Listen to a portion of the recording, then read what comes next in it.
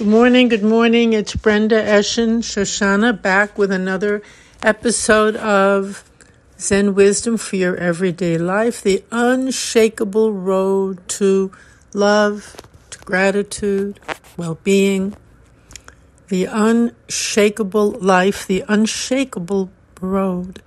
What a beautiful image to be unshakable. The unshakable life. Well, life is, as it seems, of course, is nothing but one being shaken up one moment after another. We have a few moments of maybe peace, calm, solidity, and then boom, the next shock or surprise or something happens. And we're shaken up. Now, that itself is not bad either. Just an experience of the moment. Just a moment, this happens, that happens. We don't see it that way. We see it as the be-all and the end-all, that we're nothing but a leaf in the wind being shaken here and there, blown around. However, beneath these many storms lies the unshakable road, or you could say the immovable arms holding us, balancing us, guiding us, correcting us, directing us. Here we are in the very deep holiday season, many holidays coming together. Hanukkah, Christmas, New Year's. Many different ways of turning to the unshakable road, the road of light. In Hanukkah, we light every night another candle, for one night, one candle, the second night, two, third night, three, intensifying the light that's brought into the world, the clarity, the love. What is the difference between all the light and the love, the awareness, the clarity? Same for the Christmas season, gifts, giving, love. Sometimes instead of love, we give presents. Physical presence, but that too is a form of giving. But it's not, nothing is a substitute for the actual experience of love and light. Nothing. It can be an expression of it, but we mustn't cling to the expression, but go deeper. Look higher, vaster. If we just wait for our gift and then it's not to our liking, we're very disappointed. Or if we open the gift, maybe we want another one. Or after the 8 lights, 7 nights, but there's an extra one, the shamash. So after all the lighting is done, what happens to the light then? When we stop lighting the candles, can it ever disappear? No. These lights are just a reminder of the ever-shining light, and same as the gifts, just a reminder of the real gift that's available all the time for everyone. That gift of love, that gift of light, same thing. That gift of harmony. Somebody once said to me, is there a price to pay for this? For walking on this unshakable road to love? Is there a very, very interesting question, I thought. Wow, what a question. Is there a price to pay for this? Meaning, do I have to give something up? Is there a cost? Wow, what an interesting idea. And actually, yes, I wouldn't call it a price to pay, but I would say yes, we do have to give certain things up. One of which is our love for chaos, our clinging to upset, our wish to be shaken up all the time and thinking that's exciting, that's life, that's pleasure, that's thrilling, our desire to fight, find enemies and fight them. That's a very deeply inbred instinct in humans, that desire to be at war, to fight, to be the winner, to prove I'm right, you're wrong. Oh my goodness. What an awful, awful addiction that is. It's wired in, it seems. In the Zen point of view, it's called one of the poisons. Buddha said we are all shot with a poison arrow. We've been shot with a poison arrow, and all I am is a doctor, he said. I've come as a doctor to pull out the poison arrow. What a wonderful way to describe it. Now, I'm come to pull out the poison arrow, take away the suffering. So, to eliminate. And what are these poisons? Anger, hatred, greed, ego, me, not you. These are all the poisons from the poison arrow that we've been shot with. So is there a cost to walking on the unshakable road? I wouldn't call it a cost, but I would say let's all pull out that poison arrow, those poisons. Or you could call them addictions. Need to be eliminated. We have to let them go. Because it's not that they're actually holding on to us. We're really holding on to them. What a moment to see that. What an amazing moment of power and control and clarity. You could say these are temptations that arise before us continually. The temptation to want more. The temptation to judge someone, to hate them. The temptation to get revenge. It's always that's all those poisons coming from the poison arrow. They keep arising in our human condition. They're coming from those. You could call it the poisons. You could call it karma. You could call it the mortal mind. There are many ways of actually defining it. But it's the same experience. It's the same phenomena, whatever you call it. And yes, you could call it purifying oneself, eliminating the poisons. And how do we do that? That's huge. Doesn't it take forever? Isn't it a work of many lifetimes? Purification. Getting rid of the dark side. Well, it's not like we're getting rid of it because in a way it doesn't even exist unless we choose it, unless we hold on to it, unless we embrace it and want to make it real in our lives. It's really nothing but a cloud that floats up in front of us, and it's up to us. In Zazen practice, we sit, and all of these clouds inevitably appear. Memories, thoughts, feelings, whatever. Misguided notions, which we call illusions. Now as we sit in Zazen, we don't move, we don't honor these. We simply see them as clouds coming, and we keep returning to the breath, to the moment, to our posture, to the koan. We leave them alone. Let them come and let them go. And as we do so, they weaken and eventually have very little power over us anymore. It may even disappear for times completely. Because what gives them life and force and energy is our grabbing at them, believing in them, wanting them even, becoming fascinated by them.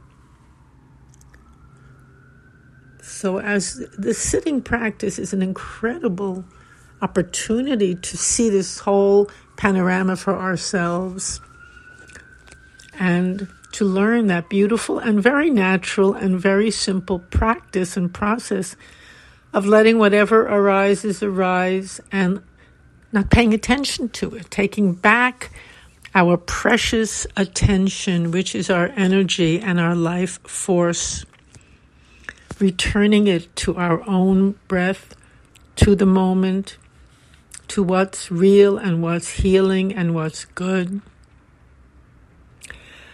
We have that ability to do so. We can take charge of our attention.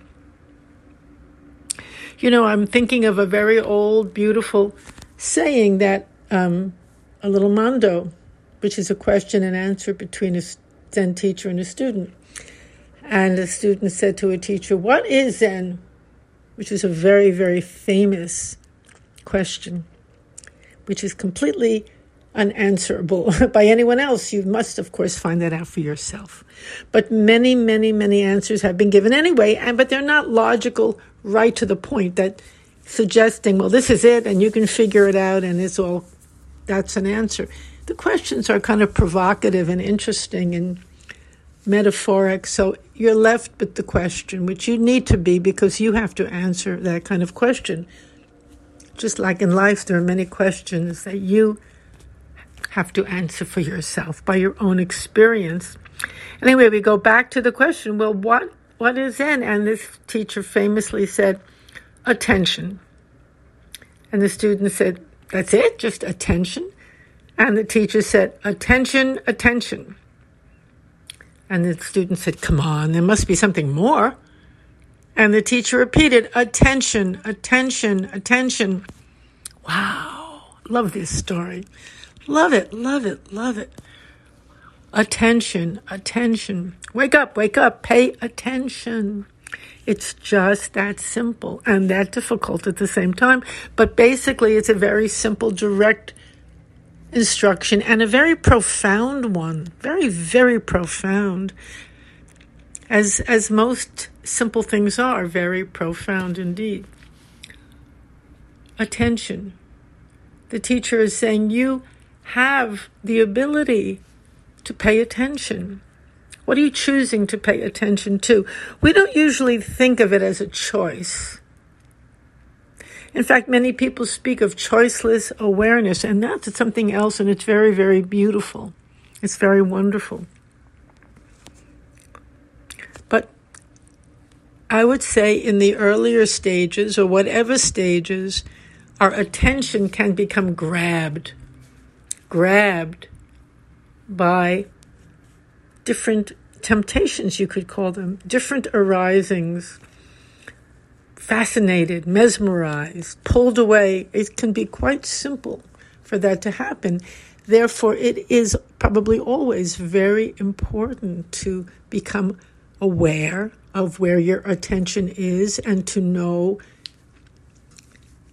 not to stick with it, not to feed some negative thoughts or feelings or anger or hurt. We feed it by becoming fixated, becoming obsessed with it, dwelling upon it all the time, on a hurt, on a loss. We're feeding it. We're making it more and more and more powerful to harm us, because it's one thing to feel grief and to allow it to leave, but when we obsess about it, become fixated and frozen in that thought or emotion or memory, we're not there anymore. We're gone. We've been taken over. So it's very, very important to know that your attention is a powerful, powerful part of your life, your experience, and you can and must be aware of where it is, how it's affecting you, and return home all the time. And by saying return home, return to yourself, to your own inner knowingness, to your own inner goodness, to your own inner being. That's the entire practice of Zazen. We start by, and maybe from the next, when I say start, it could be for 50 years we're starting. I know that's true for me. Just beginning slightly now after so many, many, many, many years to see a little teeny bit. And that's fine. It's fine. This is fine. Wherever you are along the road is just where you should be, and it's beautiful if you pay attention and learn from it and become more and more aware.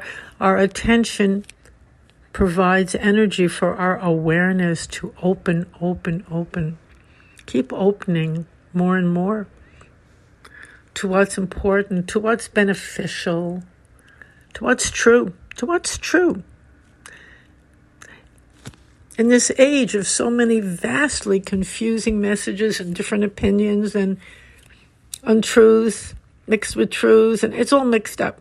In a way, it's a very wonderful time because it really awakens in us the craving.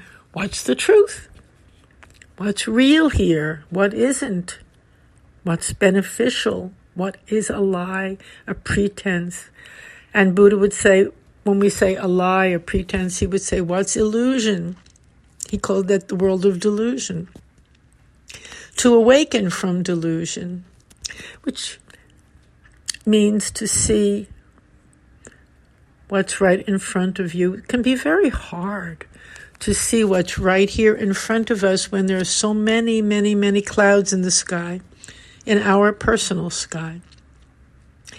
And of course, that is why Zazen is the unshakable road to love. And it also puts us right on that unshakable road. When we can see more truly, we can be more true. And we're not as shaken by all the illusions that come. We see them for what they are, illusions, mirages, arising and fading.